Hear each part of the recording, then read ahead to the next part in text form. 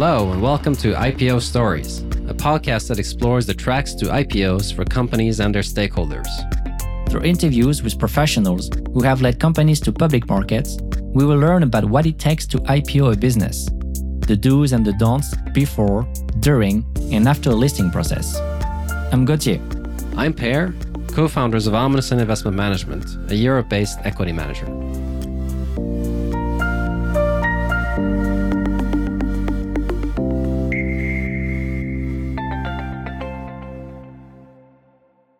When you become listed, index inclusion is a big deal. Beyond the stamp of approval to your listing, it brings in new passive investors, more liquidity, and ultimately more stability as a listed company. Yet, index inclusion rules are very technical and not always easy to understand. To open up the topic of equity indices, we have invited Makepeace, the CEO of Wilshire Indices. Mark built up and managed FTSE Russell from a small group that produced the UK equity benchmark, FTSE 100, to one of the top 3 global equity index providers. With Mark, we discussed what criteria index providers use to include companies, how this relates to the offer size and market capitalization of an IPO, how index rules have evolved to adapt to the market, and the evolution of index providers to also become ESG data providers. Before we start, we would like to remind our listeners that our discussion is not financial advice, nor an investment recommendation, nor a solicitation to buy or sell any financial instruments, or an offer for financial services or any other transaction. The information contained in the recording has no contractual value and are destined for an informational purpose only. Amundsen Investment Management and the participants in this podcast may have holdings in the companies being discussed. Mark, thank you very much for joining us today. Can you start by introducing yourself and a bit how you came to work with equity indices?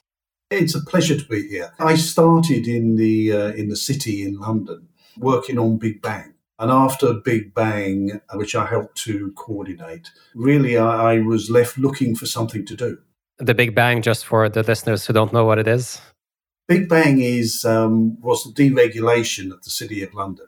Happened in 1986, and really it led to the trading floor being replaced by technology and screens so that all the big investors could trade from their desks. So it had a huge impact on the city. But after I helped coordinate Big Bang, I was looking around then for something to do, and I was shown the sort of FTSE 100, and I was asked to then develop an index business from there.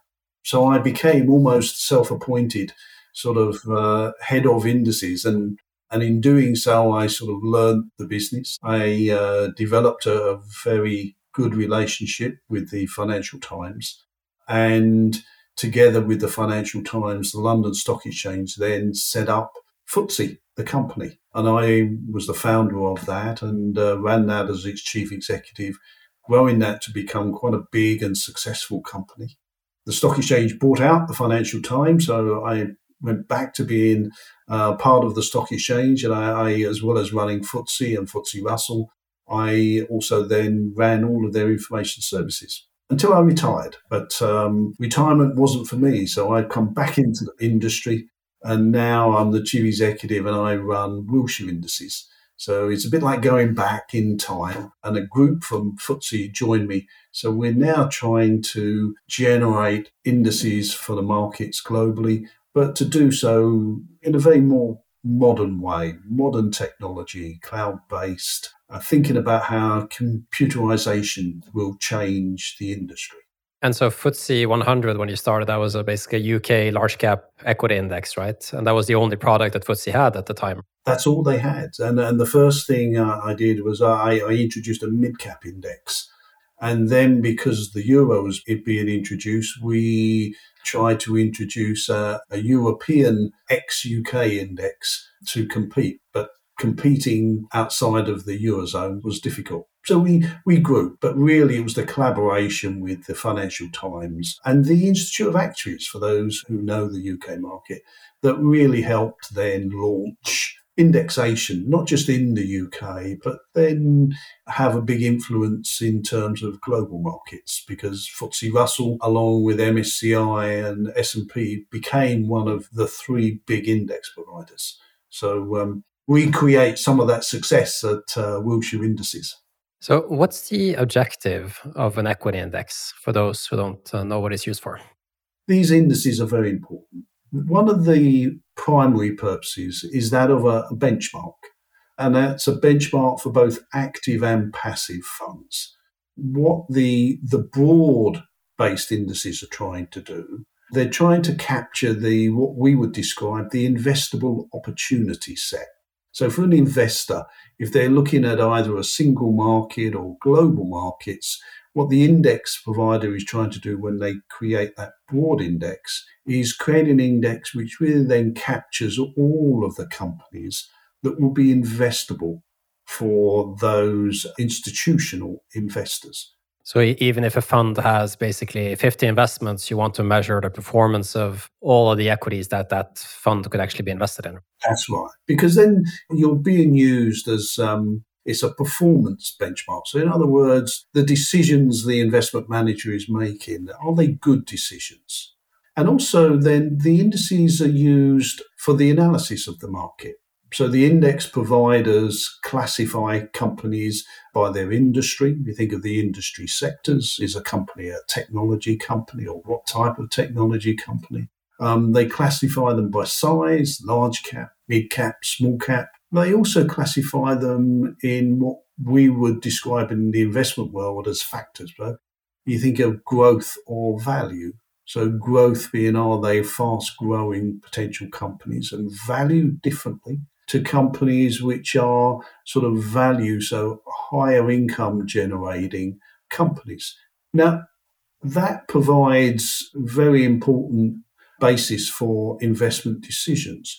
But for companies, the indices are their shop window, and how they get represented in that shop window becomes very important. So for a company, if the index provider determines your industry sector, it's important that you understand that, because it will shape the way what type of investors will become shareholders, and which type of investors you may be successful in attracting as shareholders. If you're not in the index, you don't exist for a lot of people, right?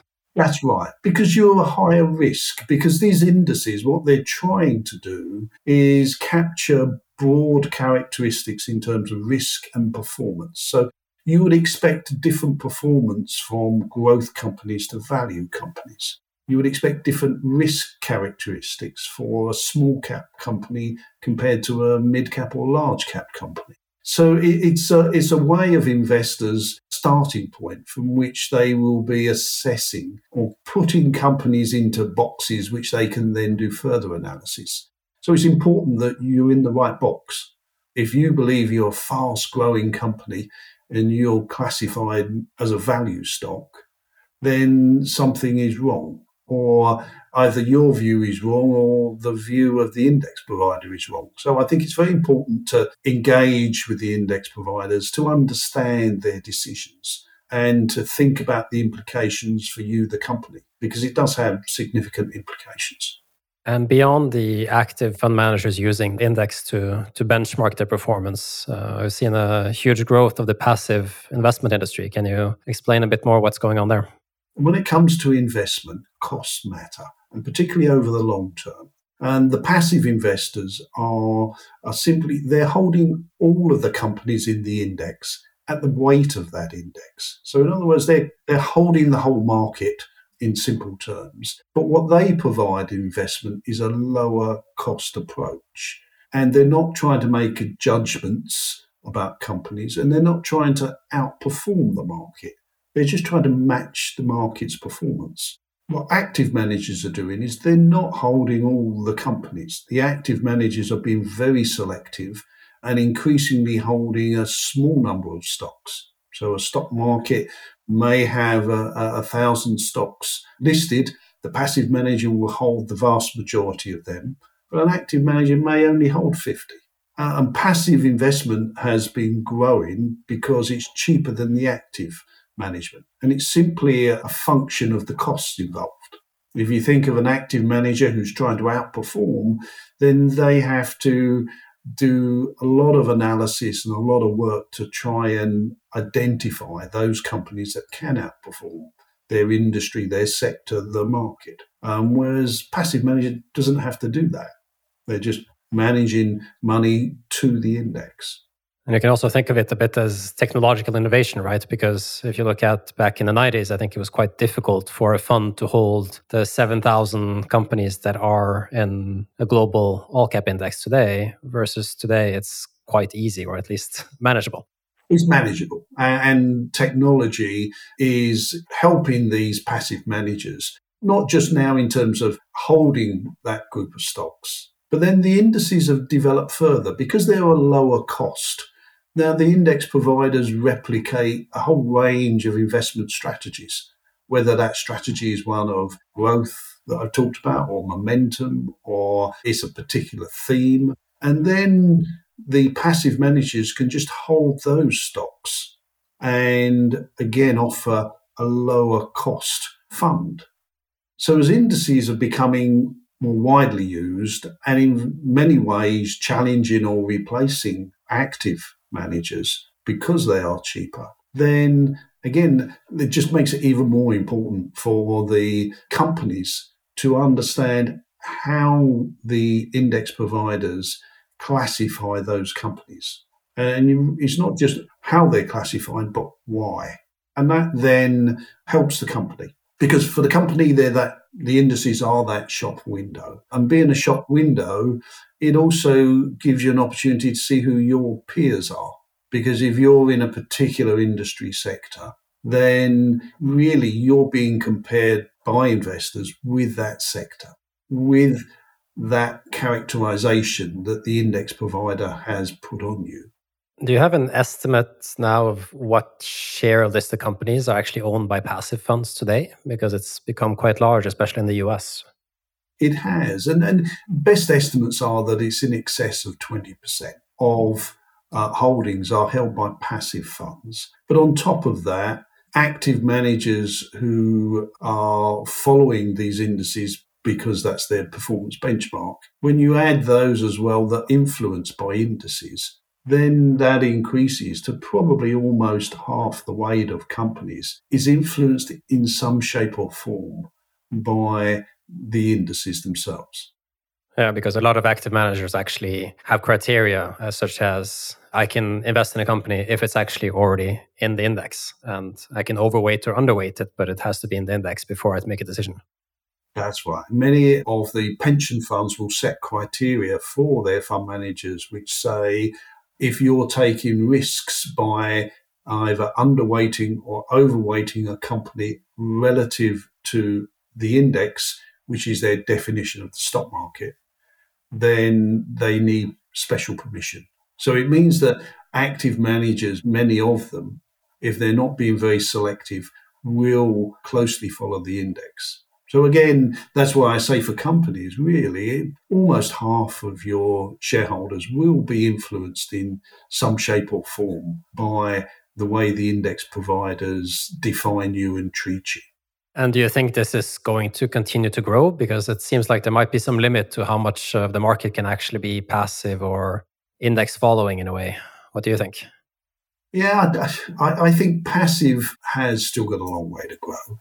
The cost arguments are very clear, right? The cost arguments are so clear, and that's the driver of passive. And it is simply that these reduced costs add up over time, and it's quite significant. But you do need contrarian views. You do need active investors. So we will not, I think, ever have a situation where the whole market is passive.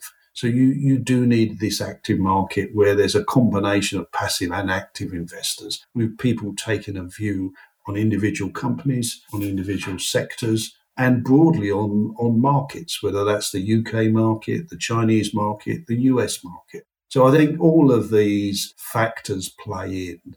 But I think where passive levels are today, we've got a long time ahead of us for these funds to continue growing. Absolutely. I agree with that. Now, I wanted to come to the relationship between index inclusion and the IPO. You said that index inclusion does say something about the riskiness of a company or the acceptance of a company by the market. What's the general view within the sort of index provider world of newly listed companies? Is it okay for them to include them soon, or do they need some time to validate themselves before they're included in the index? It's a matter of how material the companies are. So if we think of a small cap company, very often small cap indices or small companies, the indices are rebalanced on an annual basis. So unless the company is larger, is either a mid-cap or large company, or it will often get included in the indices on a quarterly review. If you have an exceptionally large company, then it can go into the indices on the day it is IPO'd. But those are the exceptions. It's very few. We had the Porsche in Europe last year. And That's right. Because if they have a material effect on the index and the market, then the index provider will want to make sure that that's reflected in the index as quickly as possible. And if the company is smaller and the effect is much less, then they'll take a much more cost-efficient way for investors to bring those companies into the index. And if we get a bit technical, what kind of criteria do actually the index providers then look at to consider including a company? Well, they're really looking at their sort of size, but they're free float. If we think about it, free float is those shares which are publicly available. Most index providers will want to see that at least 25% of the shares are publicly available. They will also take into account whether the shares have voting rights. But essentially what they're trying to do is they want to include as many of these companies as they can because they're trying to provide a view of that overall market. So they want to include as many companies as they can, but they want to ensure that there's enough liquidity and any investor can have an opportunity to influence the company itself. There is an impact of size, as you said, right? Because on the one hand, you want to include a wide array of the market, but at the same time, there's a few limitations to what investors want to have in their portfolio in terms of number of companies. So what does it mean in terms of size of companies that are included in FTSE or Wilshire indices? Normally, there's a minimum size of something like $25 million that will be used as criteria. Outside of that, it will be deemed too small. But for companies to get into mid-cap indices, then very often you're talking $1 billion and above. And it depends on different markets. There will be a different size. In the US, that size criteria will be much higher. And it's simply because it's a bigger market with bigger companies. Exactly. But that $1 billion mark is something that stuck with me as well in Europe, that's a good level. But you need to be able to be stable at that level and not just be there at IPO, but also be there 6 months after IPO. And in terms of time, how much time does it usually take for a company from the IPO to then actually become included in the index, given the time to review, the need to get liquidity, etc.? Normally, the index providers will want to make sure that there is sufficient trading days to judge liquidity, in other words, trading levels. So normally they would want to see a minimum of 30 days, so before a review period. So if you're a small cap company coming to the market, you want to check as to when the annual review, because often it's an annual review for small companies, when that annual review will take place. So in the UK, that's typically September, and therefore, really you would want to list in the early summer to ensure that there is sufficient time for the index provider to check that there is enough liquidity for them to include you in that review. But if your timing is October, you've got to wait almost a whole year before you'd be considered. Is there any human touch to the process? Because we talked about the technical criteria, but is there also sort of a committee reviewing all the additions, or how does that work? Yeah, most of the index providers now use a committee and some outside market practitioners. The main purpose is to make sure that the index provider is applying the rules in a consistent way. But there are judgments, and it tends to be around areas such as which industry sector company gets represented in, or whether there is a different approach in terms of voting rights or listing arrangements. The index providers will want to consider. These are sort of where there's something that's unique or different. Does that mean it will create an issue for investors that the index provider should take into account.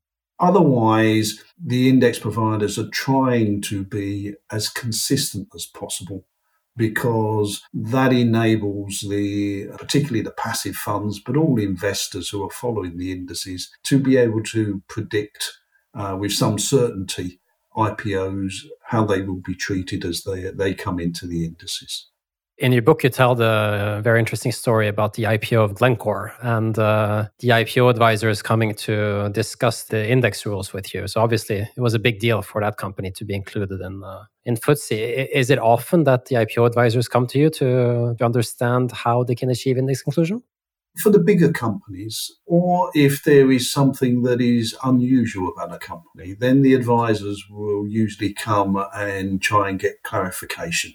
Now, Glencore is a good example because Glencore was a private company owned by its staff, and they were introducing a relatively small amount of the company to the market. So their free float was limited. So their free float may have met our rules, but we were thinking that the staff that held the stock, that those staff were being restricted from being able to sell, certainly on day one. We were concerned is whether the stock would not have sufficient liquidity if we included it in the index, because the inclusion in the index means that those passive funds will have to invest in the company, and therefore they're almost forced buyers. So the index provider has this obligation to ensure that those buyers can actually make that acquisition, can become shareholders, and that order flow is not going to create an artificial market. Oh, but it's true that we've seen for very low free float companies, sort of 5% or less, you can have some very strange effects, right? But there's a trend towards, you talked about 25% free float limits. There is a trend, I think, in the US, but also probably in Europe, towards lower free float IPOs, just because you want to make sure that there's actually enough demand. So that creates something of attention. That was the case with Glencore as well. It does with Glencore. But the challenge for the index provider, again, is they want to capture these changes in the market. So where you've got sort of either new sectors starting to emerge, or you've got large, interesting companies that will shape the markets going forward, the index providers want to include them. So they're often having to then deal with issues which are outside their rules, or their rules would prohibit, because the rules are really written on the past and past experience. So there is this question of how you evolve rules in a way that will allow new forms of companies that aren't listed before or have different structures to list on the market, whilst at the same time trying to ensure that the investors have the adequate protections that they desire. And that's the challenge. So the index provider is not trying to be a regulator, but there is a question of quality and risk that they have to take into account. Oh, that's true. Being on some of these index committees myself, always have a lot of things to talk about. It's not like the index rules are set in stone. They evolve over time. But I mean, you had the issue of Glencore, but we also had a quite public discussion about the IPO of Snap in 2017, for example, that came out without any votes in public hands. Do you want to explain what happened there? Yeah, and with Snap, and actually in Lean FTSE during that time, I mean, we consulted with our practitioner committees and the investors, and there was a very strong feeling that we should not include Snap as a company, as a constituent in the indices, because there were no voting rights for investors. So it represented a much higher risk, because investors could not have any influence over the future strategy and direction of the company.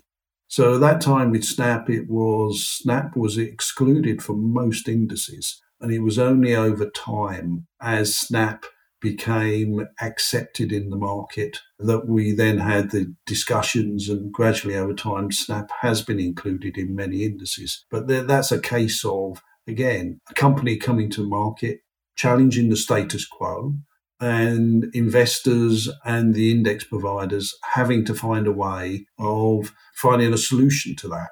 but not necessarily immediately, over time. And very often, if these new forms of companies or voting right restrictions, then it's probably the right thing to do is to allow a period of time so that investors can either become comfortable and you can include the stock in the index, or the company itself changes. So you said that index providers are generally in favor of including most companies, right? Because you want to have as wide an index as possible. And I guess on the exchange side, it's quite true as well. The exchange does want to allow more listings, and even the regulators, because in the end, there's actually a net benefit to both the company and society in a way to get more companies listed, because you get more transparency, you get access to wider sources of capital, etc. Do you think it's important to evolve those listing rules as well? I mean, there's the debate in the UK right now to get more companies listed in the UK or in Europe. I think it is important to evolve listing rules. And in the UK, there used to be a sort of premium and a standard set of requirements. And initially, only premium listed companies were allowed into the indices, and standard listed companies were excluded for a long time. And we also have the difficult issue is that the index providers have to provide a nationality for a company, because investors, the country in which they designate a particular company is important for them. And that's normally related to the stock exchange where most trading happens, but not in all cases. And that's because the stock exchanges are competing for listings, and companies can often list on more than one exchange. And therefore, the index providers are having to provide a structure for global investors, are having to very often make judgment calls that are different to exchanges. But it is about how they're servicing investors, where the investors want consistency. They want as much continuity as is possible within a changing market, because it's important how they value companies as to whether they're treated as a US technology company or, say, a UK technology company. These things do matter to those investors. So the index provider, I think, will rely on the regulator and the exchange wherever they can. But there are some areas where they have to make judgments that are independent of the regulators and the exchanges. Otherwise, you would have companies represented in several different countries, and you would have the investors looking at a benchmark and an index which double counts some stocks or omits others. So for these reasons, the index providers have to make judgments and decisions that the exchanges and regulators do not have to make. Through your career, you've seen a number of different stock exchanges and stock markets evolve and grow. And the story of FTSE has also been a bit the story of including stock exchanges one after the other and seeing them grow over time. From your experience, what do you think is the key ingredients to a thriving capital market? I think it's very important that the stock exchanges and local governments continue to try and make listings in their markets attractive to global investors, because that is the key here. The companies in listing, that needs to be attractive to global investors. So we can think of, risks involved and the infrastructure involved in the market, but we can also think of whether or not there's additional taxes that have an impact. We can also think of the type of companies and sectors that are being attracted. So if I look at the UK stock market was very successful pre-2000.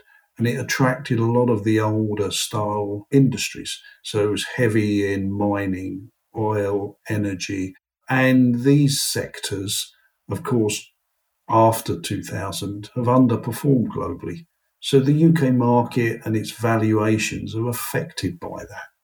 So there is a case of governments really and exchanges being encouraged to think about how attractive they are to global investors. Because global investors, want to have as many opportunities as they can. They want to add more countries. Middle East is a fast-growing region today, but they will want to make sure that it's secure to invest in those countries, and they will want to make sure they can understand the growth potential of the companies and the industries which are developing in particular markets. And Saudi Arabia is a good example where the government is very actively pursuing a diversification away from energy and is creating exciting new industries in that country and being listed on that stock market. And that makes that stock market more attractive to investors.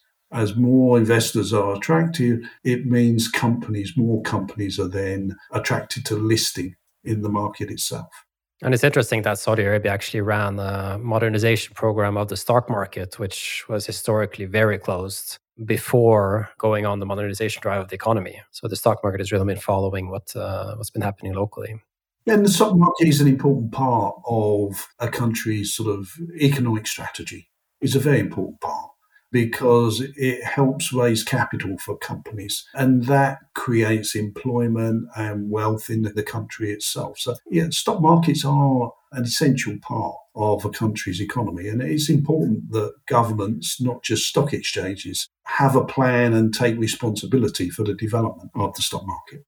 I want to touch a bit on ESG because all the major index providers have also become ESG data providers, which kind of fits because you already cover all the listed companies. So you have the list and you have clients who want to build custom portfolios basically based on those indices, but taking into account some other criteria. Before it was just free float and market capitalization. That was how it was before. And then now you add a few extra dimensions: environmental, sustainability, social, the governance aspect of companies.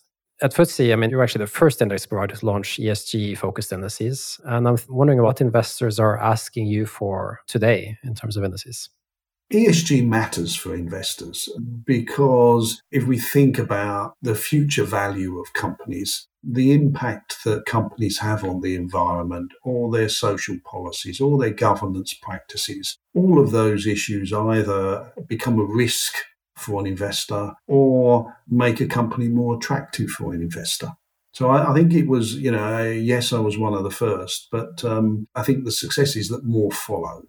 And the first attempts at trying to create ways of defining ESG, environment, social and governance, was really aimed at companies because we were trying to provide a structure so that companies themselves could assess their own strategies in these areas and also their own impact. So they could determine whether it was important for them as a company to have good practices in the environment, or they wanted to compete and have better social practices for the human capital they employed, or human capital because the nature of the business represented a risk and they had to have policies to manage that. Mining's a good example there. So I think ESG has grown in importance and remains important. I think the trend now is really for investors, as investors are trying to identify which ESG characteristics represent an investment risk that they can identify and has an impact on the valuation of a company, and which sort of ESG characteristics offer potential for creating value. And I think instead of using the same sort of structure that companies are using to assess their ESG, I think investors are beginning to think, what ESG factors do they need to focus on? And a good example is that climate change. I think all investors can see that the regulations that are happening in climate change is affecting a number of companies, a number of sectors around the world. And therefore, they want to take that into account because you can see that clear trend. So across stock markets, the sort of carbon impact naturally is reducing as governments through policy are making that change. But for an investor, I can actually look at companies that I know are going to be targeted by this change and changes in regulation. And therefore, do I do I see some of these companies that are either behind the curve or facing this challenge? Are they currently fairly valued, or are they undervalued, or are they overvalued? And then I can use both the ESG consideration and my view on valuation to start to make a better investment decision. That side is what's evolving, and evolving very quickly. But what I started with, the sort of ESG sort of scoring systems and criteria, that was really aimed at companies themselves and helping those companies understand how they could improve, and then to tell that story to investors. Now we've got the investors who are really searching for how they build this into their investment programs to make better investment choices. And what information do the companies then actually need to disclose in order for you as an index provider to provide that information? Is it sort of everything related to emissions, etc.? Is that essential to get a score, or? I mean, that's part of the problem, is that disclosure by company is mixed. And disclosure on environment is actually pretty good.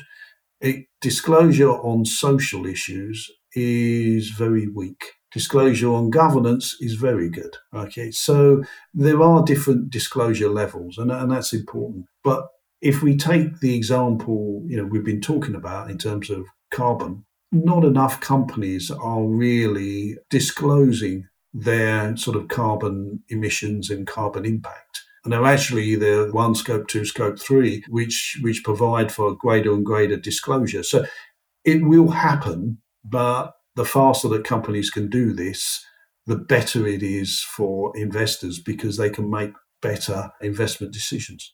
This is also one of our challenges to companies that are listing, is the fact that usually they're not ready to disclose yet because they haven't done the work internally. But the truth is, you do want to get that index inclusion. And as more and more investors use ESG or climate-focused indices, you actually need to have that information ready as soon as possible, or you're going to delay it even further. And then what the index providers are doing, they're becoming more sophisticated, and they have sort of data analysts where you can fill data gaps by comparing to peers and making judgments about where a particular company is. And that analysis is of reasonable quality. It's not perfect, but it's of reasonable quality. Now, for a company that's IPOing, they can either just rely on the fact that an index provider will make that judgment. And if they're making that judgment, they'll always be conservative. So in other words, it'll mark the company down slightly. Then, it's in the interests of the company really to disclose and to, get the benefits of disclosing the information that investors need and want. Any thoughts on how the ESG ratings environment will evolve over the next 5 years? I think it has to evolve to meet the needs of investors. So I think that's a big change. I think it has to be much more sort of related to the impact that ESG criteria can have on valuations of companies, both in the short term and long term. And we need to be able to show that impact. At the moment, some of the ESG criteria are simple scoring mechanisms, and there isn't a direct relationship with the valuation of the company or the investment risk. And I think that's what has to happen. ESG has to change in that way. I think on our side, we're actually seeing something of a relationship between ESG and cost of capital, in the sense that if you are a well-viewed ESG positive company, if you need to raise money, I mean, that's what the stock market is for, right? If you need to raise money, there's actually more investors who will be waiting to participate and to accompany you. So naturally, your cost of capital is slightly less. Versus if you don't disclose anything and you're non-transparent, then there's a lot of investors who just won't participate, and that makes it harder. And look, if we analyse that a bit more, we'll find that, if you're in the bottom 25% in terms of ESG, whether that's disclosure or performance or scoring mechanism, it is harder for you with investors to raise that capital, and it will be more expensive. If you're in that higher range, I'm not sure the very best have cheaper access to capital. But certainly if you're in that sort of bottom 25%, you will find it more expensive. Any fun facts you'd like to share with us from your experience? Well, I'll stay on the theme of ESG. I mean, because when I first announced FTSE for Good, one of the first ESG indices, we set up a group of experts and we defined the criteria for ESG and we applied it to the FTSE 100, thinking that we would have a good selection of companies. But when we did the first analysis, only 2 of the top 10 FTSE 100 companies met the criteria. And it took a year after announcing the criteria to then be able to explain it enough to companies so that we could launch an index, because we didn't actually have enough constituents to launch an index. But when we did launch a year later after the announcement, 8 of the top 10 companies met the criteria. So they changed policies. And the 2 that didn't meet the criteria did blame it on us, the index provider. But within a year, those 2 also met the criteria. So in that way, I think I'll end by showing the influence of the index providers can be very significant. Oh, indeed. I think it's huge in the listed market. Thank you very much, Mark. And thanks for coming on the show. Thank you, Ben. Thank you for listening to IPO Stories. In future episodes, we will host CEOs, CFOs, advisors, and other participants in the IPO process to learn from their experience, like from Mark today. If you like the show, please follow us on Spotify or Apple Podcasts and share the show with people around you. If you have questions about the IPO process that you'd like us to address with future guests, please get in touch at contact@ipostories.com and follow our LinkedIn account, Amundsen Investment Management.